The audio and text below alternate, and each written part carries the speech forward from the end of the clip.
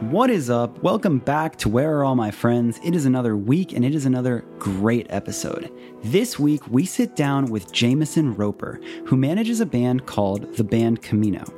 And I've been a big fan of that band for a while now, but as soon as I found out about Jameson and what he was doing with them, I had this feeling, and it was a feeling of, fuck, I need to step it up, because he is a manager that views things a little bit differently from many that I've met, and he's the exact kind of person that I want on this podcast.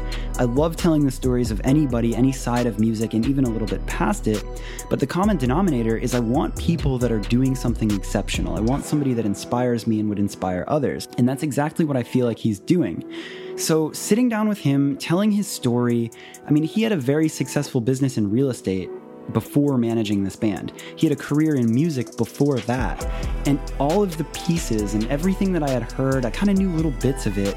And I really wanted to find out why he made this move, why he works with this band, and the way he thinks, and the way that he puts these things together. Because this band has had so much success so quickly.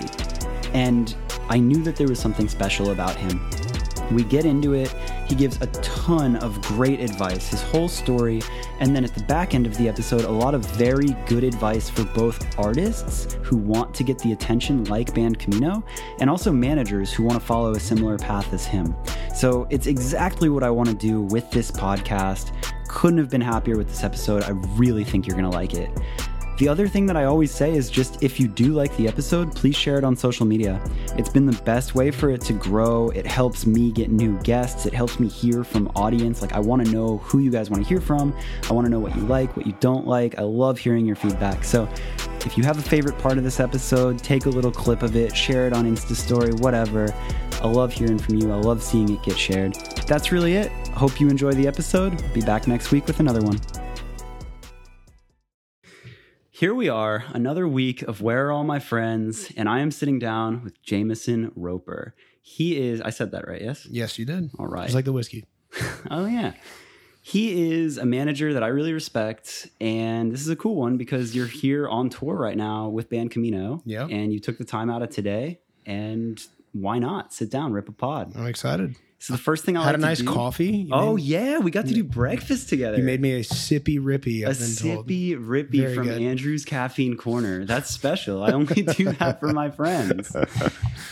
But yeah, so that was awesome. That was really good. Yeah, it was good. The eggs, did you like the eggs? Eggs were great. Oh, that was a hit. Adam is great with eggs. I'm really the breakfast lately has been very special. We're already into the weeds about stuff that's not pertaining to the podcast. I love this. And that'll happen, and I like that. Because people listening are like, they're just like us. They eat eggs and drink coffee. Yeah.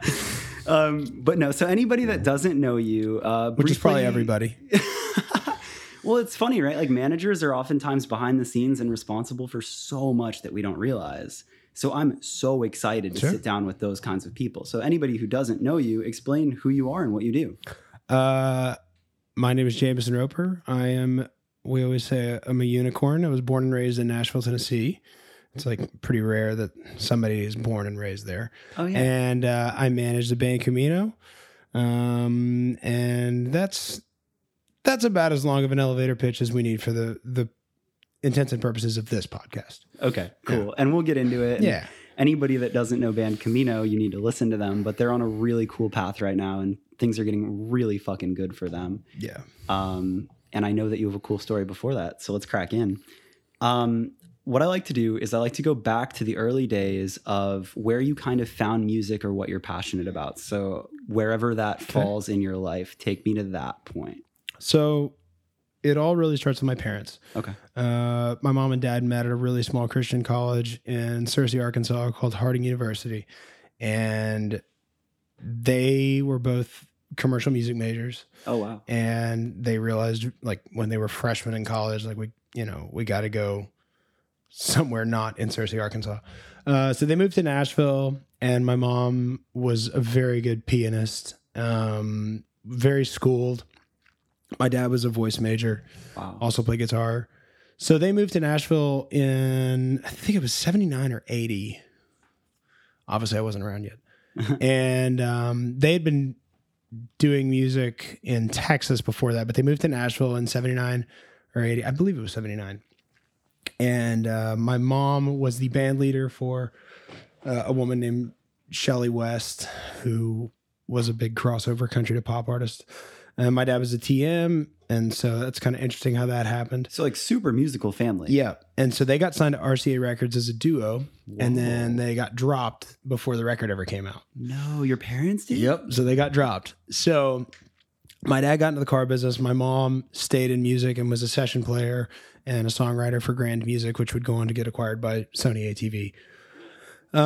So they kind of like always fostered my love for music. So when I was really young, I was attracted to music, particularly drums. It's interesting when you think about patterns. When I was like 3 and 4 years old, of course, I don't remember this. My mom said I was fascinated with the meter of songs. Mm-hmm. So like I would lay toys out that were kind of like in, like I would like, let's just take like a ball, right? Yeah. I would take like a green ball and I would put it where I was hearing a kick. And then I would put like a different color where I thought I was hearing a snare or whatever. Whoa, you'd visualize it. Yeah. So it was something that was really kind of just in me from a very young age. And my parents thankfully fostered that. They didn't try to squelch it, which was really cool of them. So I would go on and got pretty serious about playing drums. When I was 11 years old, I met my best friend, who's still my best friend to this day, Mitchell Tenpenny, who's gone on to have a lot of success as a country artist. He just had his first #1 song. Oh, shit. Yep. And Mitchell and I met in 6th grade and kind of pushed each other to become as good as we could possibly be. So I started playing I started recording a lot and doing a lot of sessions and playing with as many people as I could. You said 6th grade? Yeah. Wow. So by the time I was 14, 15, I was a professional working musician. At this point, I also was kind of this was before Pro Tools was accessible for everybody. Got it. This was when it was very not user-friendly. It still sucks. If Avid's listening, your software's giant piece of shit. But it back then it was really, really tough. Yeah. And being able to actually multi-track input a lot of different, like for me as a drummer, if I wanted to multi-track 12 inputs, it was the barrier to entry was significantly higher then than it is now. What like era, like year-ish? This would have been 2004, 2005. Okay. So like computers are very usable, but again, it's not the way it is now where you can just download a DAW and be like, here we go. Exactly. Yeah. It was significantly more difficult. But so Mitchell and I were like, we have to figure this out. Yeah. Mitchell's grandmother Can I ask you a question there? Sure. What was it in your guys' heads that made you say, we have to figure this out and not just we have to find a studio where somebody can help us? So I think the biggest, it's so interesting that you asked that question because I can actually tell you exactly what it was. Do you remember the Thrice record, Artist in the Ambulance? Dude, yeah. So that came out when we were in 7th grade. Okay. So we were 12. And I remember listening to Hoods on Peregrine, which was, I think, #7 on that record, if I'm remembering right. And the way that those toms sounded, which were not the all-time greatest toms in the world, but at that point, as a 12-year-old, I was like, whoa, this is so crazy. Because I grew up in Nashville where the drums just sounded very different. And I remember listening to that, and I remember researching Brian McTernan, who produced that record, and why everything sounded the way it did. Yeah. And as a 12, 13-year-old, I was like, I got to find a way to make records that sound like this. Holy shit. And so Mitchell had that same thing. There was a couple other of our friends back home that were kind of in the same world, but me and Mitchell were really the ones that were like, we've got to figure out how to make records that sound like this. Wow.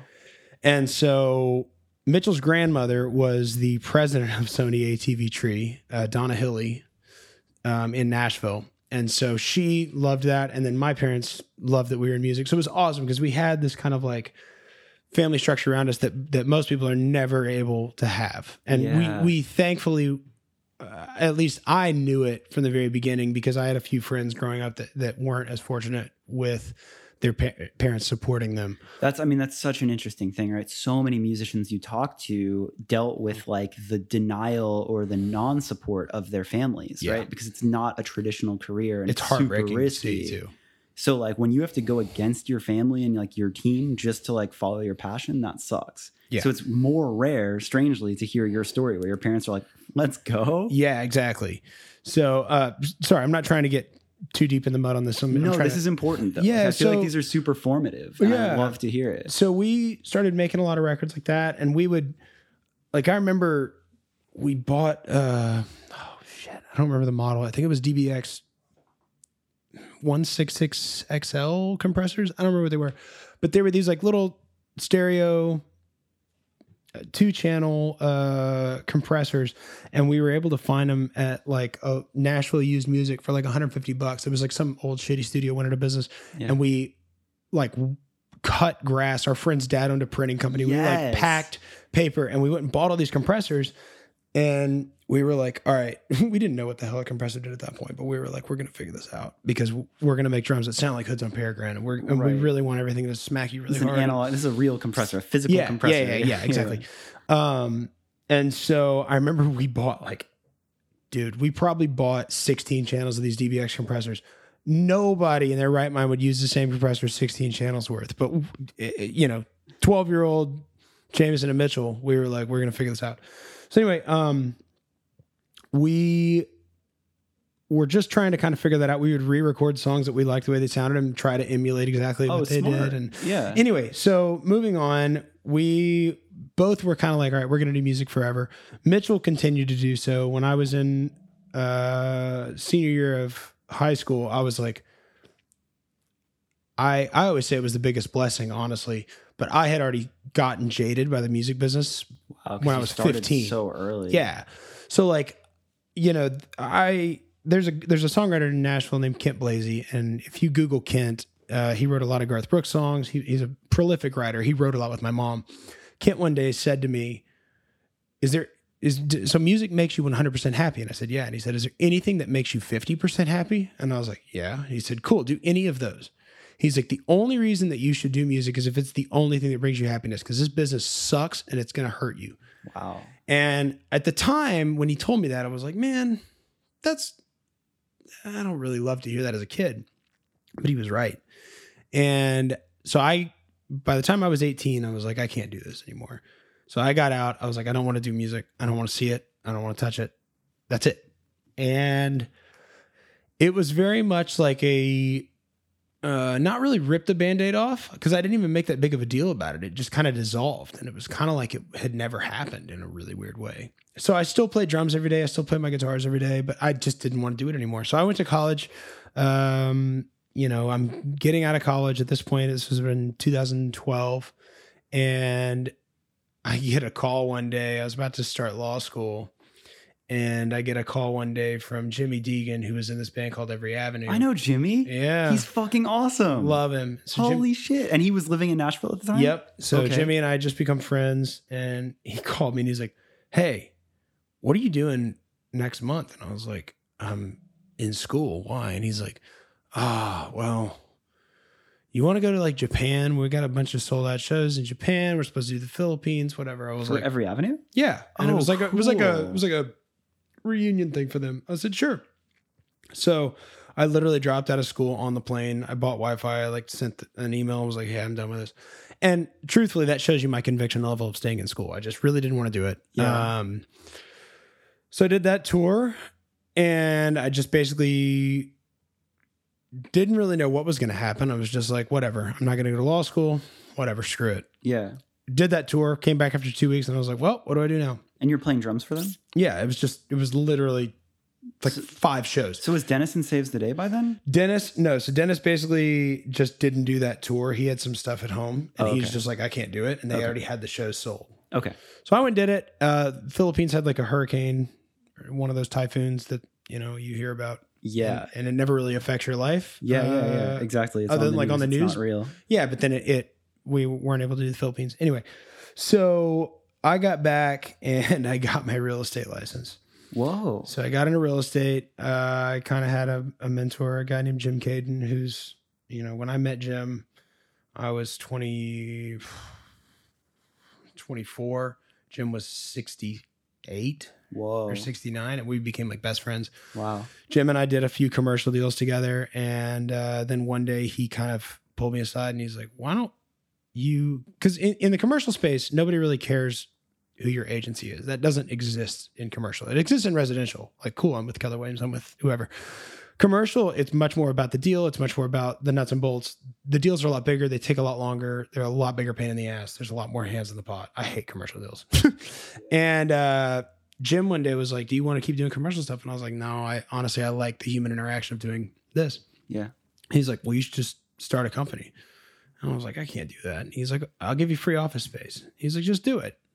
Make me a partner. Not only free office space, but you're associated with a respected agent. Well, and the thing was, he gave me the lion's share of the company. He's like, make me a partner, whatever. Just go do it. I was like, okay.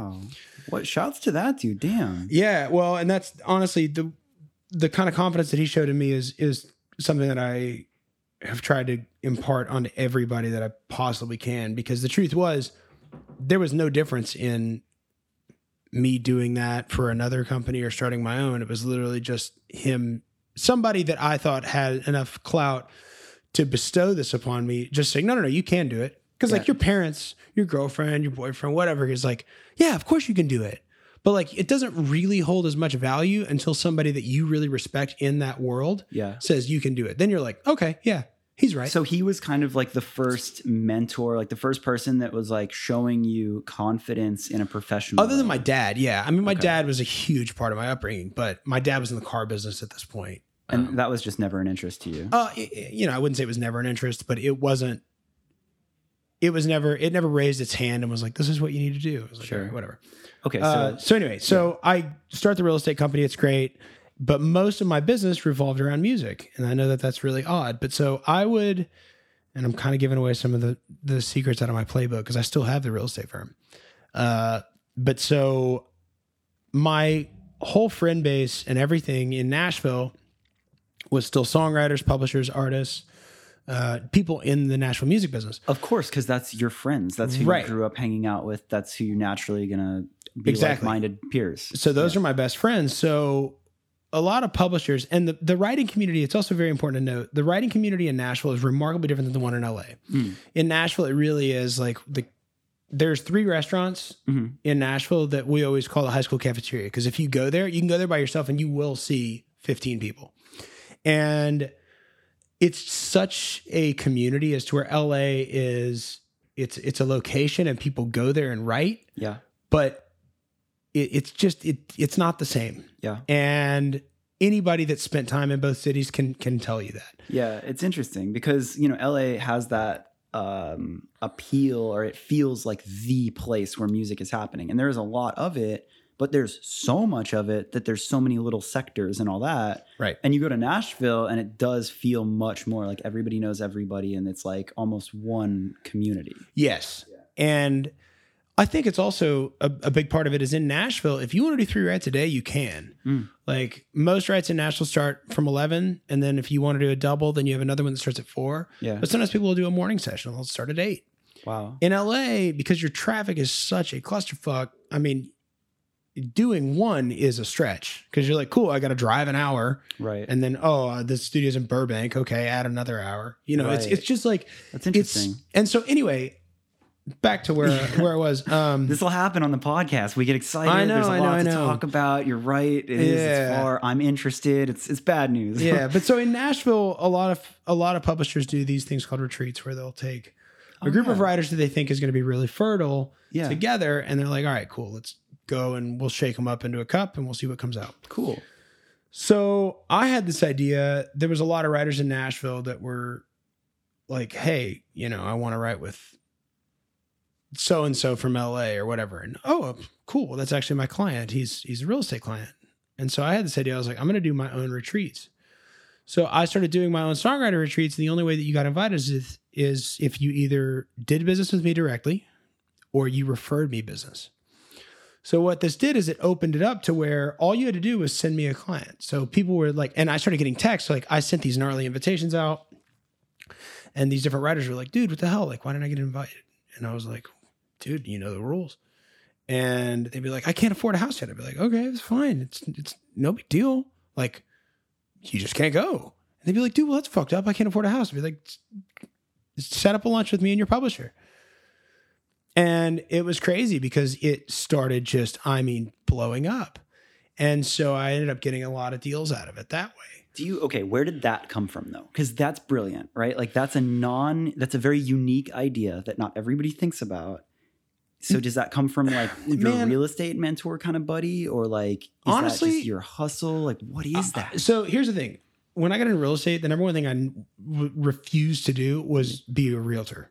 Got it. Like what I mean by that, here's my Facebook page. Let me annoy the shit out of you. Here's a postcard mailer. Hey, here's me walking around the house. Don't you want to do that? Like, no, I said from the beginning, like if I get into this, I'm not going to do that. Right. So for me, I just very, very pointedly from the beginning, I was like, if I do this, it's going to be a word of mouth thing.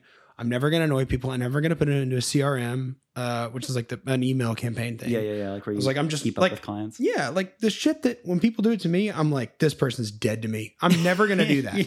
Like I just wasn't. And so, but the thing is that sets it up to be much more difficult. Because the truth is, anybody listen to this, if you have a high tolerance for pain, because it does take you about 8 months to close your first deal for most people. If you have a high tolerance for pain, real estate's a great business. If you want to do all that. The way I did it is significantly harder. If I were doing it over again, I don't think I would do it differently, but I would think about it. Because if you do the ads and you quote, put yourself out there, you definitely do get traction faster. But I didn't want to do that. And I was very stubborn and I was very convicted. And so I was like, I'm not going to do that. I'm going to figure out a way around it. So it was that chain of thought. Yeah. So started doing that. And I knew I would get back into music at some point. I just didn't know when. Got it. So, and by that time, like, are you living off of real estate pretty well? Like, it's comfortable enough where you can be an adult and pay for things. But that kind of is another thing about the reason I ended up with Band Camino is, I feel like nowadays, especially in 2019, it's so taboo to talk about money, to talk about success, because we've created all these divides. For the sake of this argument, I'm going to throw all that out the window. I was making a significant amount of money. Yeah. And I remember one day I was holding a check that was very large. And I remember just like sitting in my kitchen and I was like, I feel nothing.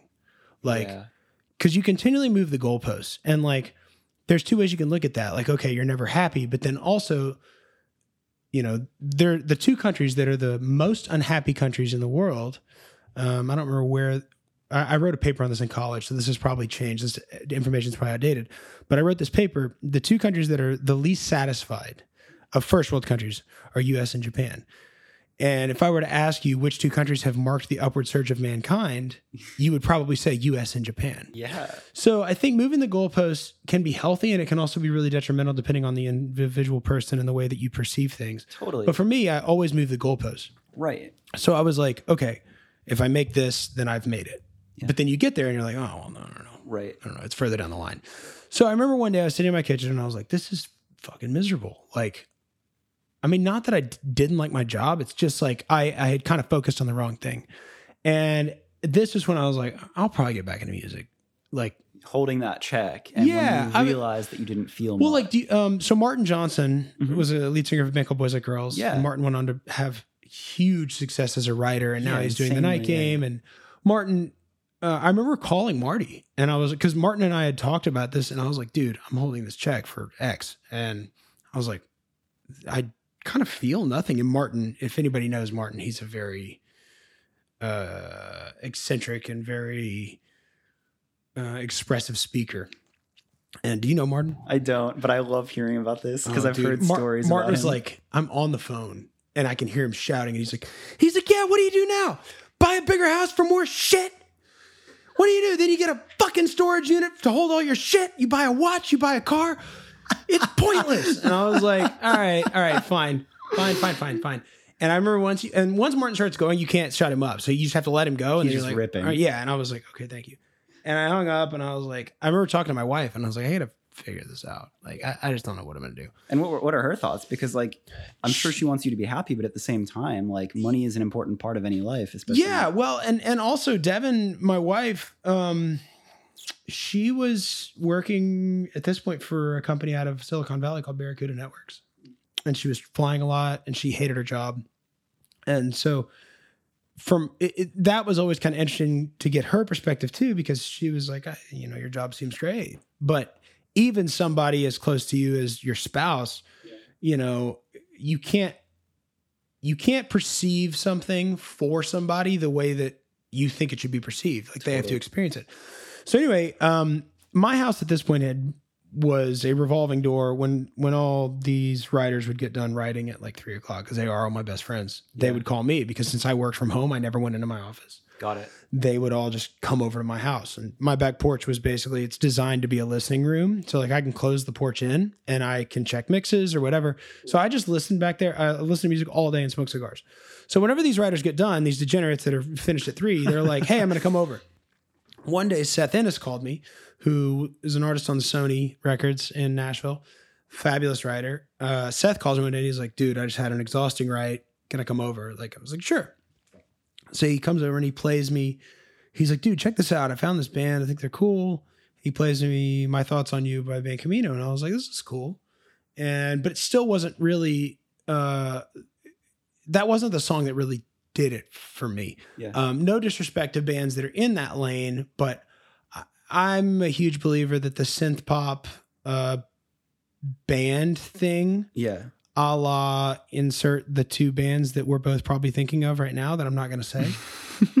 That lane. I like the way you talk. I like the way you paint this picture and you can keep it not offensive. Yeah. And I love that. But that lane 5 years ago was really exciting. And now there's been so many people that have tried to leech onto it that lane is kind of like the 405 at 5:00. And so anyway, I remember Seth was like cycling through the songs and I heard What I Want. And I was like, now this is compelling. This is 2 lead singers. This is very interesting. This is reminds me of that Thrice record in a way. Interesting. It reminded me of something that I really liked, but the vocal was the most compelling thing for me. So anyway, I sent him a Facebook message. I was like, yo, like if you guys are ever touring, you need a place to crash, more than welcome to stay with me and my wife. I've made that offer to a lot of bands. Yeah. Where were they living? I didn't even know. Okay. So then I get a message 3 months later and he's like, hey man, this is Jeff. I don't really check this very often. We don't really tour much, but if you ever come to Memphis, you should come see us. My wife's family is from Memphis. And that's it's like 2 hours away from Nashville. Yeah, right? it's like 3. And I was like, cool. So I was like, where are you guys playing? And he's like, well, we're actually playing Newbies tomorrow. Newbies, anybody listening to this from Memphis knows Newbies, but if you're not, you don't know it because it is a hole in the wall. It's not a music venue. It's like a restaurant for like beer and wings for college students. Incredible. So I called Devin and I was like, yo, we're going to see your parents tomorrow. She's like, all right, cool. So we went and they were doing a 4-hour set of covers. What the fuck? Yeah. And I was like, what is going on? What, just to like get paid $100 or something? Like what? Yeah. So I'm watching them play at Newbies and they're playing for 4 hours and they take intermission and Graham, the bass player, comes over to me and he's like, hey man, so like Jeff said, like you're from Nashville, like that's really cool. You know, how'd you find out about our band, whatever. And at this point I had a couple of Tough Guy sodas and I was like, man, why the hell are you doing this? And he's like, what? I was like, your band is too good for this. Why are you doing this shit? And I remember it kind of bummed Graham out. He was like, oh, yeah, like that's a pretty honest statement for a stranger to make to you. Yeah. And I was just like, dude, why are you doing this shit? I was like, this is so dumb. Yeah. And I was like, look, you guys should come to Nashville and just hang out for a weekend. And I had some people in mind that I wanted them to meet. So anyway, fast forward a few months, I'm working with them. They asked me to manage them in like October-ish. They're like, hey, would you be open to this? And I was like, no, I've got enough shit going on. Like, I want to help your band. I think you're awesome, but no. So, and like the picture that I'm kind of seeing is like, you're successful enough in your own lane of doing real estate. You have all your music friends anyway, and you believe in this band. So why not connect them with pieces and just be that supportive friend and be like, yeah, cool. That was it. Exactly. Yeah. Like for me, it was really not a self-serving thing at all. I was like, I think your band's great. I think you should not be doing this. You know, whatever. So in October, they were like, hey, let's like kind of think about this. And I just was like, no. So then this is where the story gets a little bit weird. November 7th of 2017, my mother-in-law was murdered in her own house. What the fuck? Yeah. So she lived in Memphis, and anybody that's ever been to Memphis knows it's a borderline war zone. And so she basically was loading her groceries in, and some dude was just driving by, walked into the house to do whatever, and he shot and killed her. What the actual fuck? Yeah. So when that happened, that really threw everybody for a loop. And I'm an only child, and so is my wife. So like for her dad is the type of guy who, like, Susan did everything for him. So it was like really tough picking up the pieces. Going through a homicide investigation is really brutal. It's like, you know, earlier we were talking about how you broke your femur. Like, that's the type of thing you read about, but it doesn't happen to you. Yeah. This was like the same thing. It's like, dude, this is a Law and Order thing. Like, this isn't real. Yeah. That's on the news. That's on TV. People Right. talk about that. That's not real. So the cops catch the guy like 2 weeks later. Once you've kind of gone through something like this and talked about it enough, you get kind of dispassionate. So it's like, it's kind of weird when I hear myself talking about it, like pretty pre. I'm kind of fucked up about this. I'm like, oh my God. Yeah, it's wild, man. And but you know, it's one of those things, like, once it happens to you, everything kind of goes by really quick. And funny enough, it's kind of the catalyst for why I'm here. So that happens. We're in Memphis for like 3 or 4 weeks, basically until Thanksgiving. And then we came back, and I'm talking more with the guys. At this point, AJ Perdomo, lead singer of a band called The Dangerous Summer, calls me. Shit. And he's like, yo, are you in Nashville? You want to hang out? I was like, what are you doing? And he's like, we're getting ready for a tour. I was like, do you have support for it? He's like, yeah.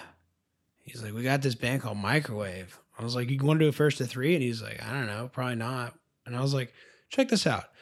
So I sent him what I want, and AJ like called me back, and he's like, this band is awesome.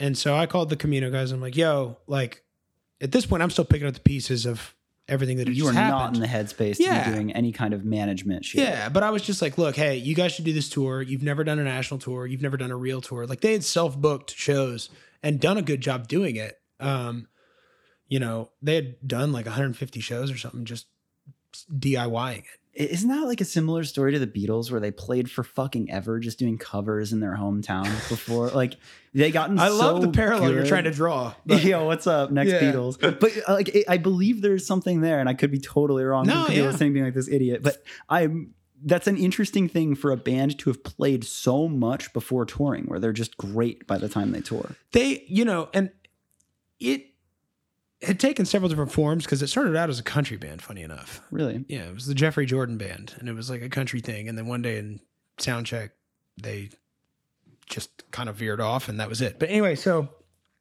I called the guys, and I'm like, hey, I think I got you on your first tour if you want to do it. I think they got $150 a night, $100 a night. Like, sounds right. yeah, It's and the typical was just, fuck yourself one of blank spot. And but it was a great tour for them. Yeah. Well, at this point they had said yes. So then, like, around Christmas time, they called me and they were like, hey, seriously, like, people are coming out of the woodwork. They want to manage us. Like, we want you to do this. And I was like, I don't know. And so then around Christmas time, we were with my father-in-law, who had just lost his wife, and we were watching a basketball game, and they lived in downtown Memphis, and they're huge Grizzlies fans. And we were watching a Grizzlies Celtics game, and there was like one of those shots when they come back from commercial, and it's like a panning cityscape. Mm-hmm. And I remember Scott said to me, he's like, oh man, I wish that I'd gotten to take Susan to Boston. And I'm like, why didn't you just go to Boston?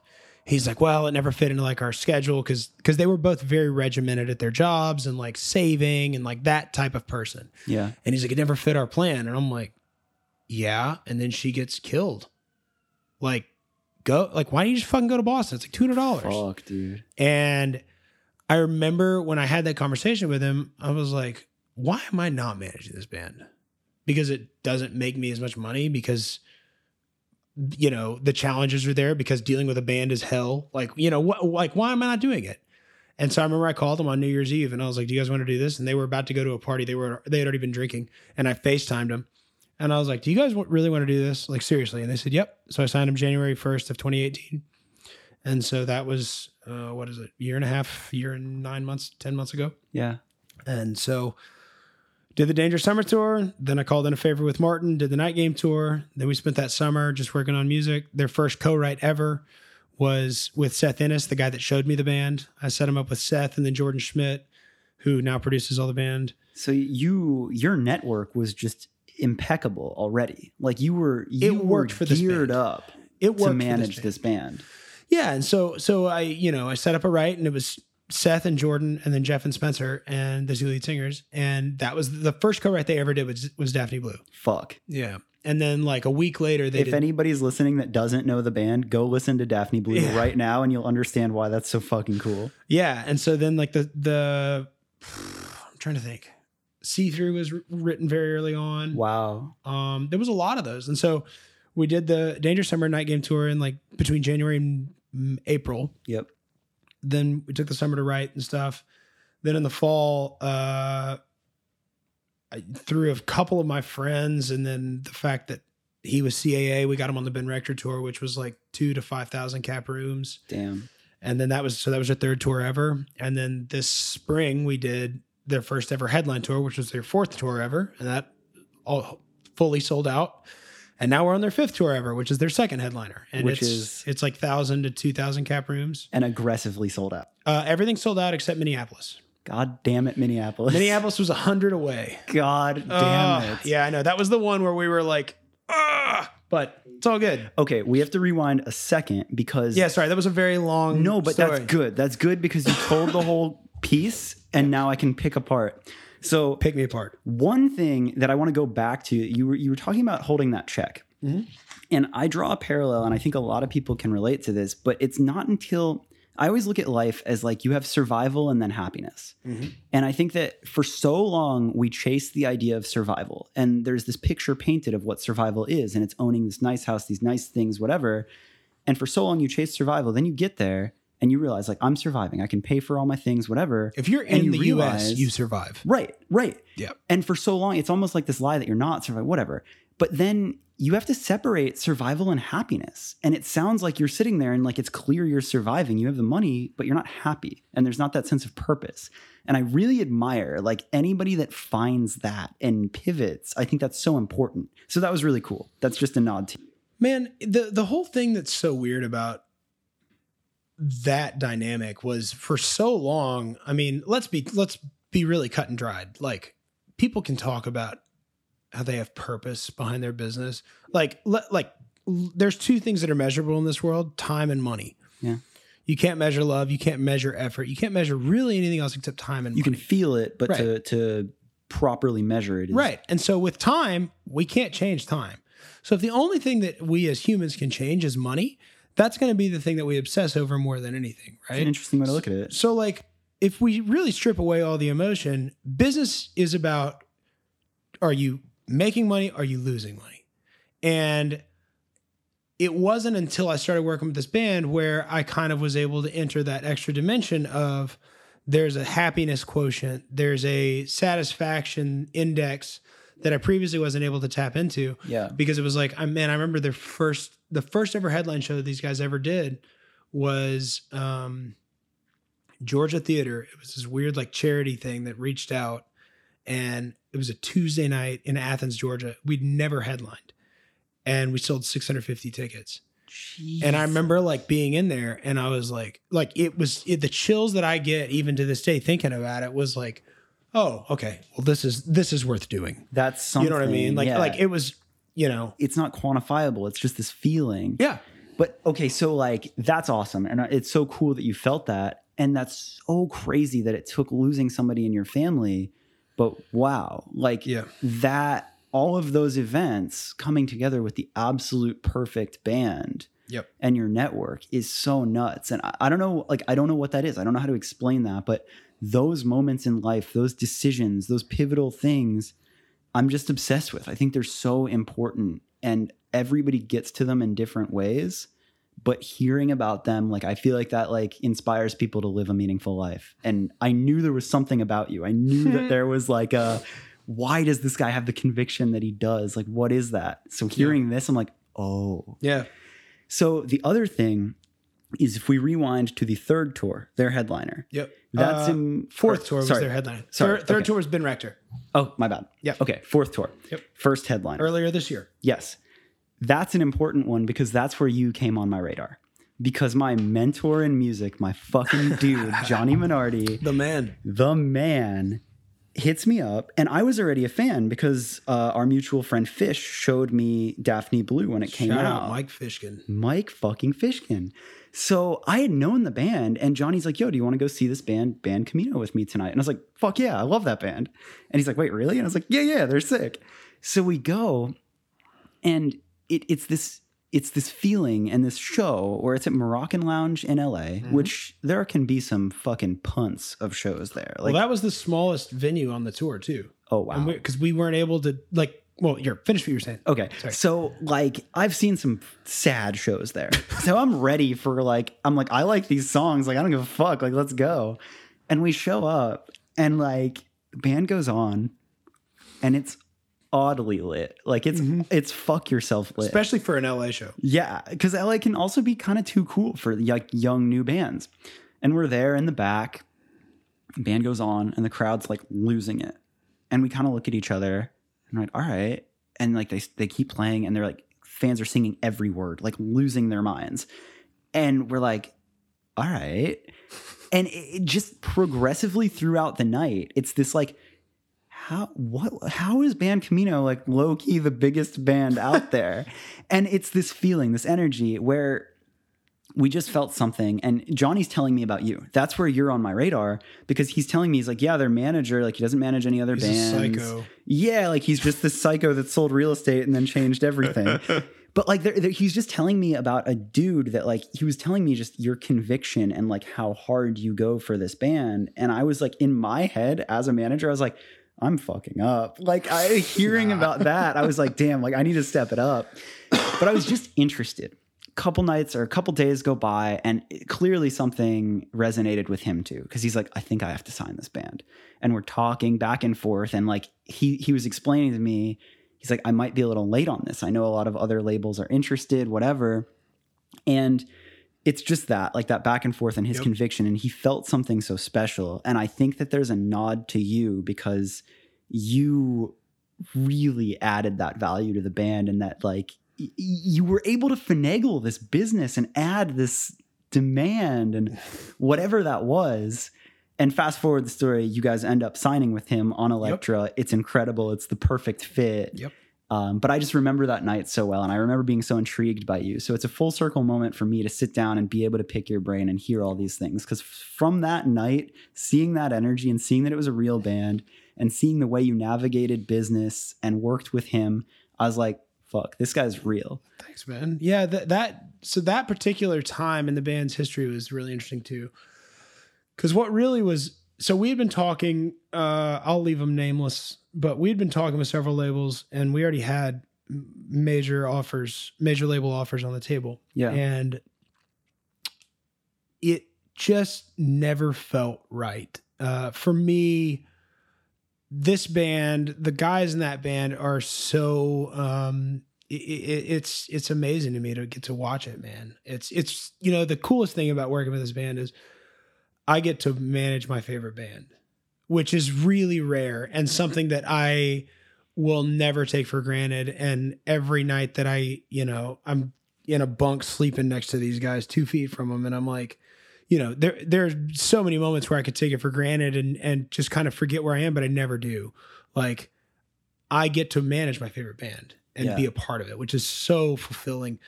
But what also comes with that is the protection that I'll kind of put forward. It's seriously like a mama bear with their cubs, man. Like, and so when certain labels were wanting to get involved, I was just like, I looked at this one guy, looked at the president of the label, and I was like, I think you're going to fuck this band up. And this is a very high powered guy, and he's worth a lot, and he is the president of a major label. And I was like, I think you'll A&R it to death. And I think you'll get in the way of what I'm wanting to do and what the band's wanting to do. And I think that it'll be a mess. And I think maybe because of my real estate background or whatever, I've never really cared about the hierarchy of the music business. That's kind of what was going through my head is like, you're managing one band. Yeah. You're deep in this. Like it can be very intimidating to meet with these labels and they can promise these crazy things. So to have the grit to Well, I think- say that is very. I think because I have the other business and because this one isn't what's feeding me, Mhm. I have that's helpful. It's fuck you money. It gives you the It's- ability to well, walk I away. definitely don't have fuck you money, but it's I have another job. Yeah. You know what I mean?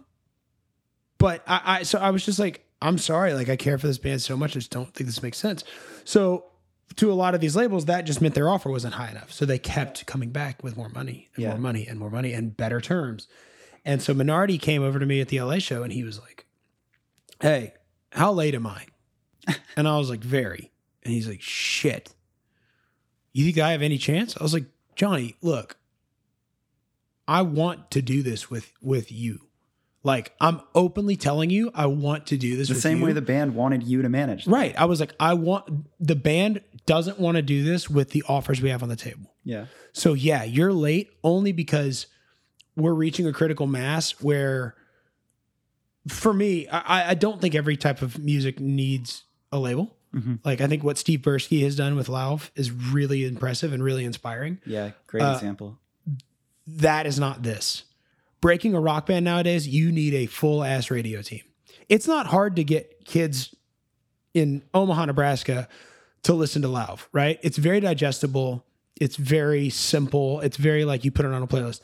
Getting kids in 2019 to listen and care about a rock band is tough. Mm-hmm. It's very tough. That's true. Like, and especially when we made a very pointed effort to never touch Warped Tour World. Yeah. So if you're trying to be in a rock band and not be around Warped Tour, man, you are stacking the deck against yourself Who really are you heavily. touring with? What are your resources? Right. So I was always like, we have to have really good distro and really good radio, and that's it. We don't need a label to make good records. Like, and interesting. And so I told Johnny, I was like, look, if as long as you'll stay out of our way and let us make the great records like that we know we can do. Mm-hmm. And Johnny's like, dude, that's all I want to do. Tap me in when you need me. Yeah. And he was like, I want to bring Greg and Mike. So Greg Nadell and Mike Easton are the co-presidents of Elektra Music Group, which has Elektra Records, Roadrunner, which has Slipknot and Korn and Fever 333 and all that. And then they have Fueled by Ramen, which Paramore, Panic, 21 Pilots, huge. Legendary. He's like, I want Greg and Mike to come out to a show. And I was like, well, you got about 4 days. Because we did LA, Phoenix, Houston, Austin, Dallas. I was like, he texted me in Phoenix and he was like, this is when I want to bring March? him out. Yeah. He's like, when can I bring him out? And I was like, this is it. We were supposed to go to South by Southwest together. And he's like, hey, bud, I'm real sorry. I can't go. I need to go do something. Yeah. I remember the other side of it. I remember how serious he was. So hearing your side is fucking incredible. Yeah. And so I got a call from it was one day I was in, where was I? I was in Phoenix. I went to a gym in Phoenix and I was just like on a treadmill, soccer mom in it. And I got a call from this New York area code and he's like, hey, James, this is Greg Nadell. And I was like, hey, what's up, Greg? And he's like, Mike Eastland's on the line too. And I'm like, oh shit, and in my head, I'm like, this is the two presidents of the label. What is this? And then Johnny's like, yay, yo, Johnny's here too. And I was like, oh, what's up, guys? And they were like, yeah, so we're going to fly in tomorrow and come to the Houston show.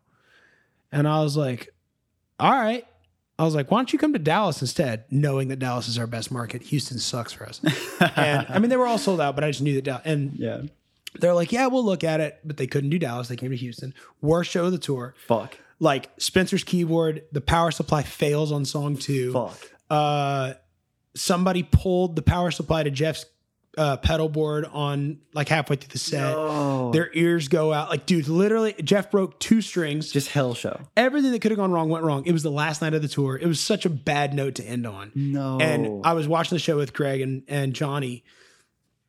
And I remember I just left and I went to the green room because I was like, because it was heartbreaking for the guys. Like you could tell too, after like song 3, their energy was just so thrown. Yeah. And now after you do enough reps, you know, at this point you could probably shoot Jeff in the foot and he would be fine. Right. But back then, their first headliner. Yeah. It's, you know, it's very easy to throw a young band. And Greg was like, he's like, yeah, it was great. I was like, Greg, shut up. No, it wasn't. And he's like, it wasn't great. He's like, it was fine though. And I was like, all right. And so that night in the green room, we were like, well, and I was like, guys, I'm not going to lie to you. I think you blew it. Like, I think you did. Now it's okay because we have these other offers, but I think Elektra is not an option for us anymore. Just to be totally honest. Damn. Shouts to you for being real. I really like that.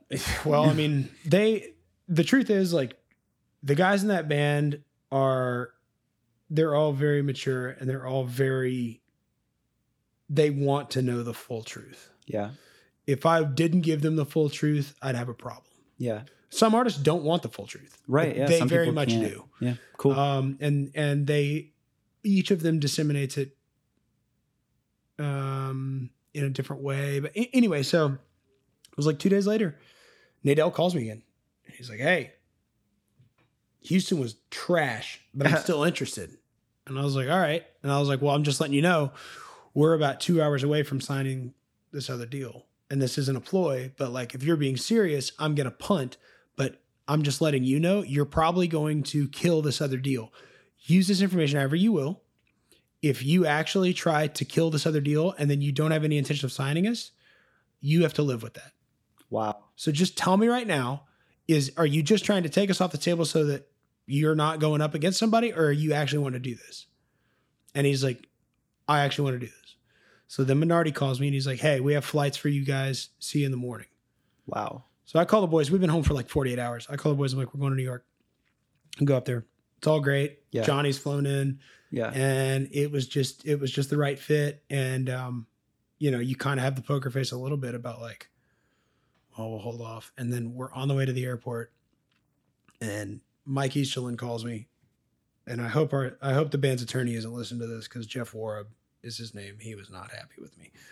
But Easterlin calls me and he's like, hey, let's just finalize this. What do you want? And I was like, just have Margot, which is the Elektra attorney. I'm like, have Margot call Jeff and the attorney's do it. He's like, no, fuck that. Let's just do it right now.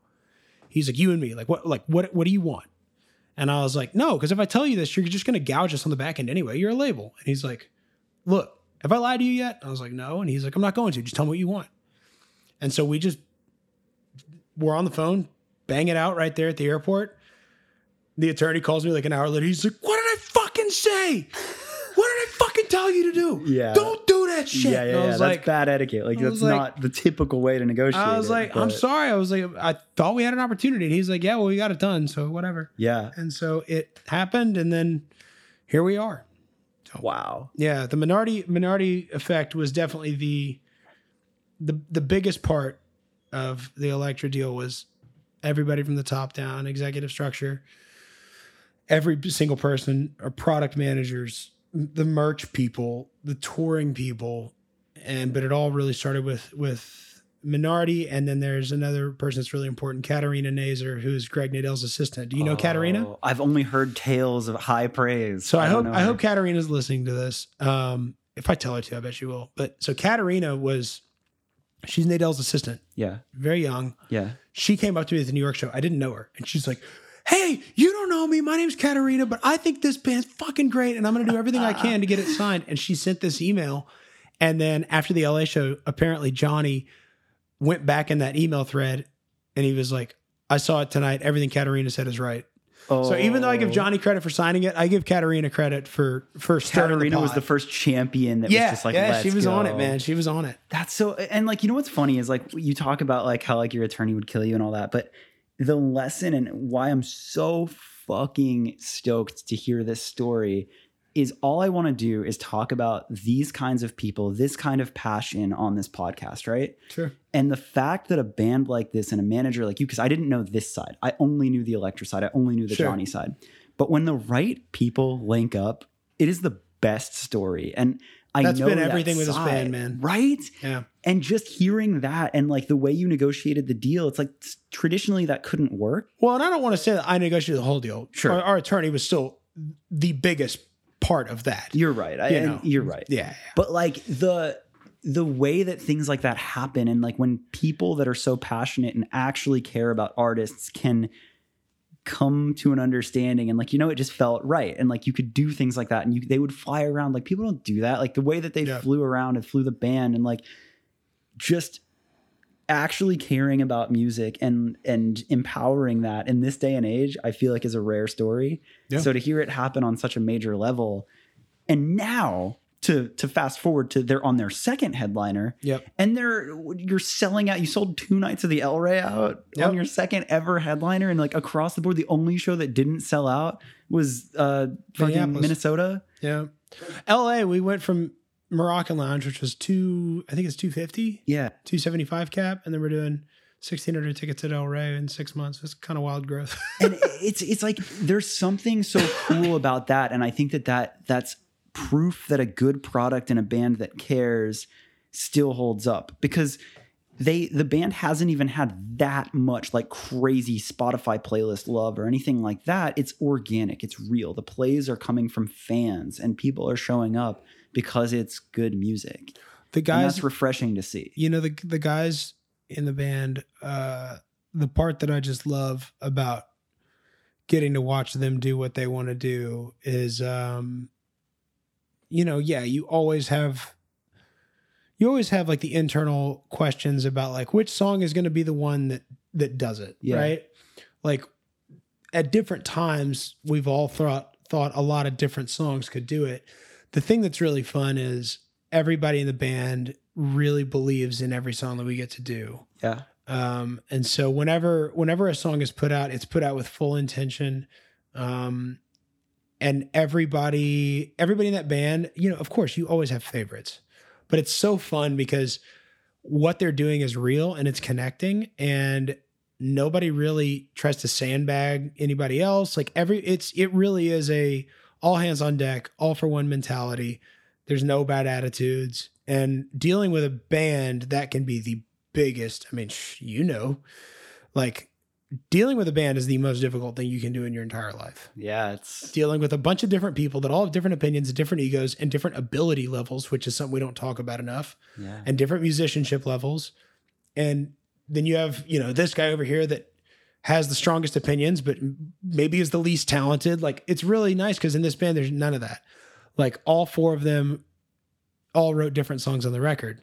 Damn. Like, there's no 2 songs on the new record that is the exact same writer composition. Like, it's different writers on every song. Yeah. It's all about best song wins.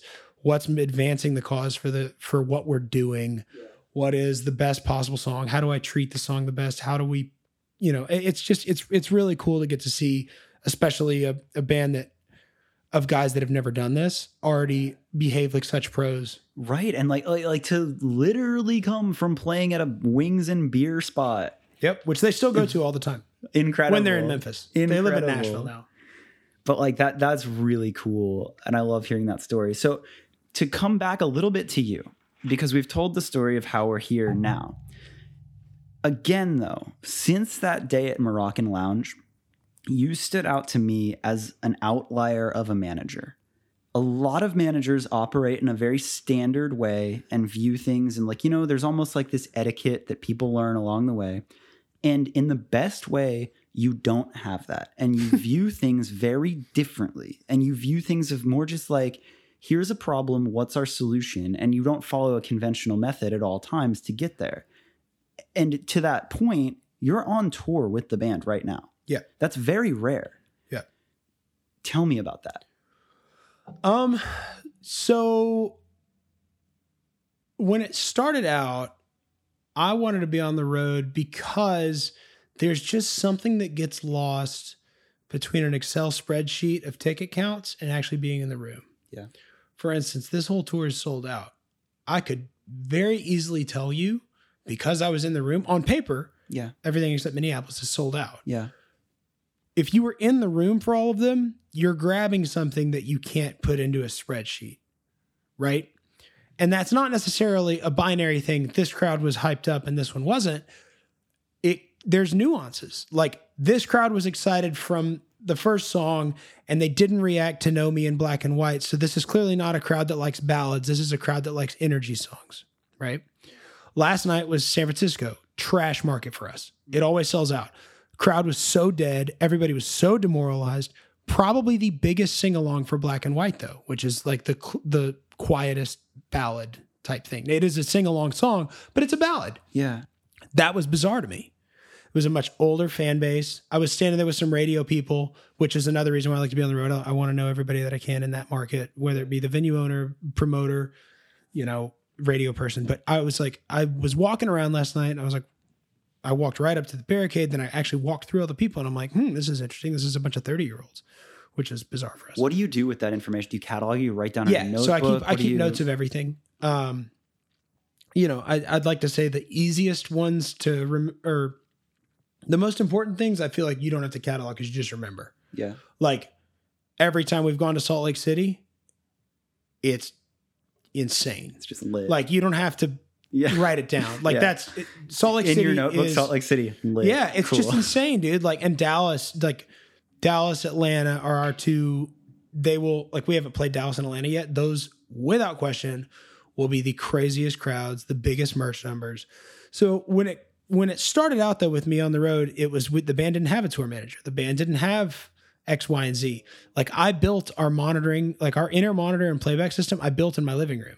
And that comes from you back in the day from sixth grade. You have these fundamental skills. Yeah. So I built, I remember I went and bought the ears rack before the night game tour because I was like, you guys have got to get off of wedges because these stages are weird and you're not going to be able to hear shit. Yeah, of course. There's the mentality of, oh, you should make them cut their teeth on wedges, whatever. But I always viewed it as every show it's like a garden, right? And every time that you're in front of people, whether they're there for you or not, you can choose to fertilize and water the garden, or you can choose to say, well, I hope it's okay. And you can come back later. And so for me, I was very early on, I was like, and I was doing this in my own cash. I was just like, we have to do this. And so we put them on ears. I built the system, whatever. So then we did front of house. We brought one of their best friends from Memphis, moved him to Nashville. I called my friend Taylor Bray, who was front of house for Dan and Shay. And I was like, you got to teach this guy. And so me and Taylor and Drew built this whole system. And so it was when I first started out being on the road with them, it was all hands on deck, everybody to do everything. At this point, we now have a full-time tour manager. We have front of house. We have an LD. We have all these pieces. But I just want to be there to see every individual crowd and every step because there's just things that get lost, I've thought about this. Last tour, the Minneapolis show, I wasn't there. Maybe if I'd been there, I would have seen this coming, that we weren't going to sell this one out. Whoa. I don't know. That's probably me being a little bit too cerebral about it, but I don't know. Interesting. And maybe I'm going too meta here, but you were on the road, Minneapolis. So then at this point, I was not on the road for this Minneapolis either. Oh, you weren't? Funny enough. Oh, fuck. I was going to say, what do you do to then fix that? Well, I mean, the Minneapolis one was just, whatever. We're sitting here bitching about not selling. I know we're missing 100 tickets, it's right? fine. It's not like an L. And the guys said the show was great. Yeah. So they were like, yeah, it was honestly one of the better crowds. So, that doesn't matter. Really, when we're talking about solids, that's literally just this weird. It's the sweet brag factor. Yeah. It's this dick measuring contest that people in the music business get excited about, but it doesn't really matter. Cool. Yeah. You sold out a lot of shows. I guess the better question is you're on the road, you're experiencing it. What are your thoughts? So you're seeing all this firsthand. What are you then inspired to go do? How do you then take that and go bigger with it? So I always have tried to view my position as how do I enable the overall function of everything to improve? Whether that be is our guitar tech, does he not have everything that he needs to win tonight? There's been a lot of things on this tour where it's been yep, he definitely needs this, and this. Our lighting design, how does that change next tour? There's just a lot of different moving parts and truthfully, there's going to be a lot of people that have different opinions on this that are like, oh, well, you're just inexperienced and you need a crew and you need all these people. That's fine. You're probably right. The truth is, could I gather a lot more time for me to be at home with my wife and X, Y, and Z if I outsourced all this? Yeah, I could. But I also am a believer. I'm never going to ask my guys to do something that I'm not willing to do. So these formative years when it is all hands on deck. You'll see the show tomorrow. It is a shitload of production for this level tour. Our trailer was 1,000 pounds over on weight. Fuck. And they were our bus driver was like, how did you even fit that in there? And we were 1,000 pounds over. So we had to take stuff and put it in the belly of the bus. So it's like, imagine having to lift road cases and put them in a bay of a bus. It sucks because your back is bent the whole time. Yeah. But like, that's the only way we can pull the show off. But so for this tour, especially, it's just, it's really, there's a lot going on. It's really heavy. What was your exact question on that? I'm sorry. The question is just like, you're on the road, you're experiencing it. Where do you take that then and like analyze it? So like for instance, the lighting thing, like we wanted from the beginning, we were like, this needs to be a spectacle. Yeah. Like this is going to be our first time ever having an LD. Yeah. We're not just going to just have an LD. It's going to be something to actually write home about. Yeah. So we've already, myself and my buddy Tyler Shepard, who's the LD for 21 Pilots, he's the one that designed the show with us. See, this comes back though to you having that network. Like, look at you giving them, you're saying like having the right tools to succeed. That's incredible. Man, I just talk a lot. But like me and like Tyler and then our LD Alec, like we've already started talking about like, oh cool. Like, so on next tour, what if we put trusses in the back of the room? And everybody's like, why would you do that? And it's like, I don't know. It'd be more immersive. And they're like, well, we're gonna have to carry probably 600 pounds of cable just to get it in the back of the room because the next tour is going to be significantly bigger rooms. And it's like, yeah, I don't know. So it's just, I don't know, man. It's always about like, how do we improve what we're doing, or how do we make it bigger? How do we make it better? How do we do this? Whatever. And whenever, like for instance, the reason I wasn't in Minneapolis, I'll fly home, and we had to get some stuff taken care of on the next tour that we're doing in the spring, which I can't divulge yet. I'll tell you when we're done recording. But so I'll fly home for things like that. But most of the time I like to try to be on the road as much as possible just to kind of make sure that, that there's nothing that I can do to help improve. But I mean, right now it's all hands on deck. Like when you see the show tomorrow, that's what I was talking about earlier. When you see the show tomorrow and you see all the lighting, as soon as you guys are out of the room, the band is on stage with us helping strike lights. Fuck, that's cool. It is because otherwise there's no way we could pull it off. Right. It takes us 2 hours to pack up. I mean, that's incredible though, right? Like you're going above and beyond with production to deliver a better show, and the band is willing to work to do that. That's cool. Well, the band knows that. I mean, we had a very open conversation about it. It was like, look, we have two options. We can do something small and you guys can go on stage and then go off stage, or we can go huge, but we're all going to have to bust ass. And they did it. And they're like, let's do that one. Cool. And it's like, everybody's so invested. Like nobody's made money from this band yet. Wow. I'm not making money on this band. Right. Like it's all about long game. That's incredible. So that leads to my next question I have two, but the first that I'm going to start with is, you're listening to this and you want to be a manager. Yeah. What is your advice? What are the successful pieces? How do you think the way you think and have that different view? What do you tell to a young aspiring manager to do things the right way, or how? Man, it's so interesting because in a lot of ways, since I wasn't looking for it, since it kind of just came across my desk in a really weird, bizarre fashion, it's tough for me to like put that into words. Right. Because I feel like if I were like, hey, I couldn't do this again if I were just like, hey, I want to get into management today. Like, I feel like I don't know if, first of all, if the guys in this band would have attached to somebody like that. Actually, I can tell you for a fact they wouldn't have. Interesting. They were really smart in the position of, they knew they had something. They just didn't know how to really go to the next level. But you could tell from the minute that I met them, they knew that they had something. And they weren't arrogant about it, but they were just, I wouldn't even say they were really confident about it even. They just knew that there was something there. So I don't know. I mean, I guess the simplest way I could say it is, if you find something that you're so convicted in that you feel as invested in it as the guys on stage, I mean, that would probably be like, I can't imagine being detached or dispassionate about this band. Right. Like so it's almost like a point of authenticity. It's when things are really good for this band, which thankfully we're very fortunate, in the last year it's been mostly good, but it's like we all get excited and we all hurt together. And it's like, in a lot of ways, I don't know, man. It's one cohesive unit of all these people. And so, I mean, I guess my advice would be, find something that you are so convicted in that it is literally the only thing that is in your head.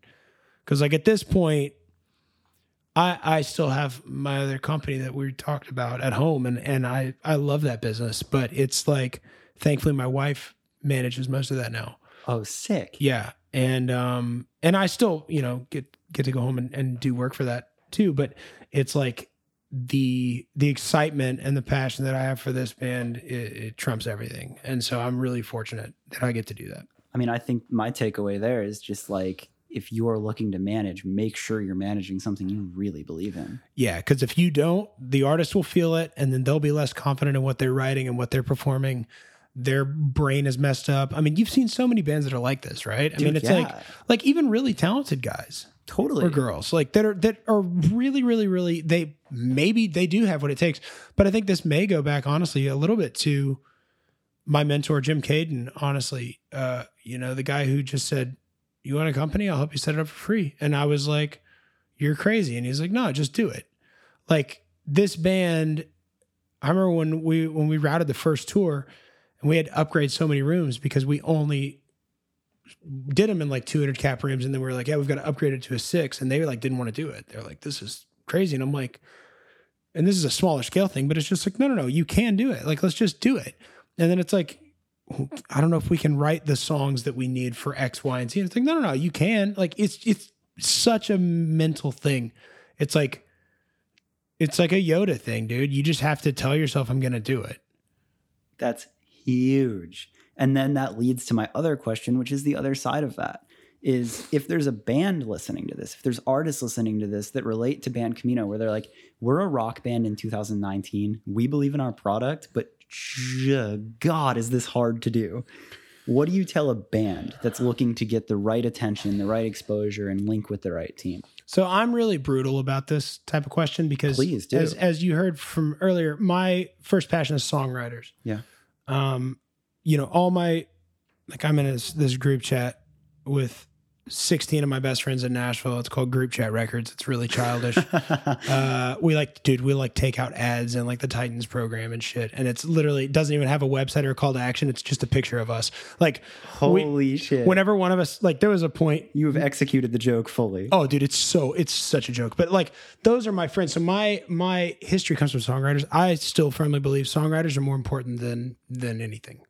I think songs are more important than artists. They're more important than the writers that write them. They're more important than you and me.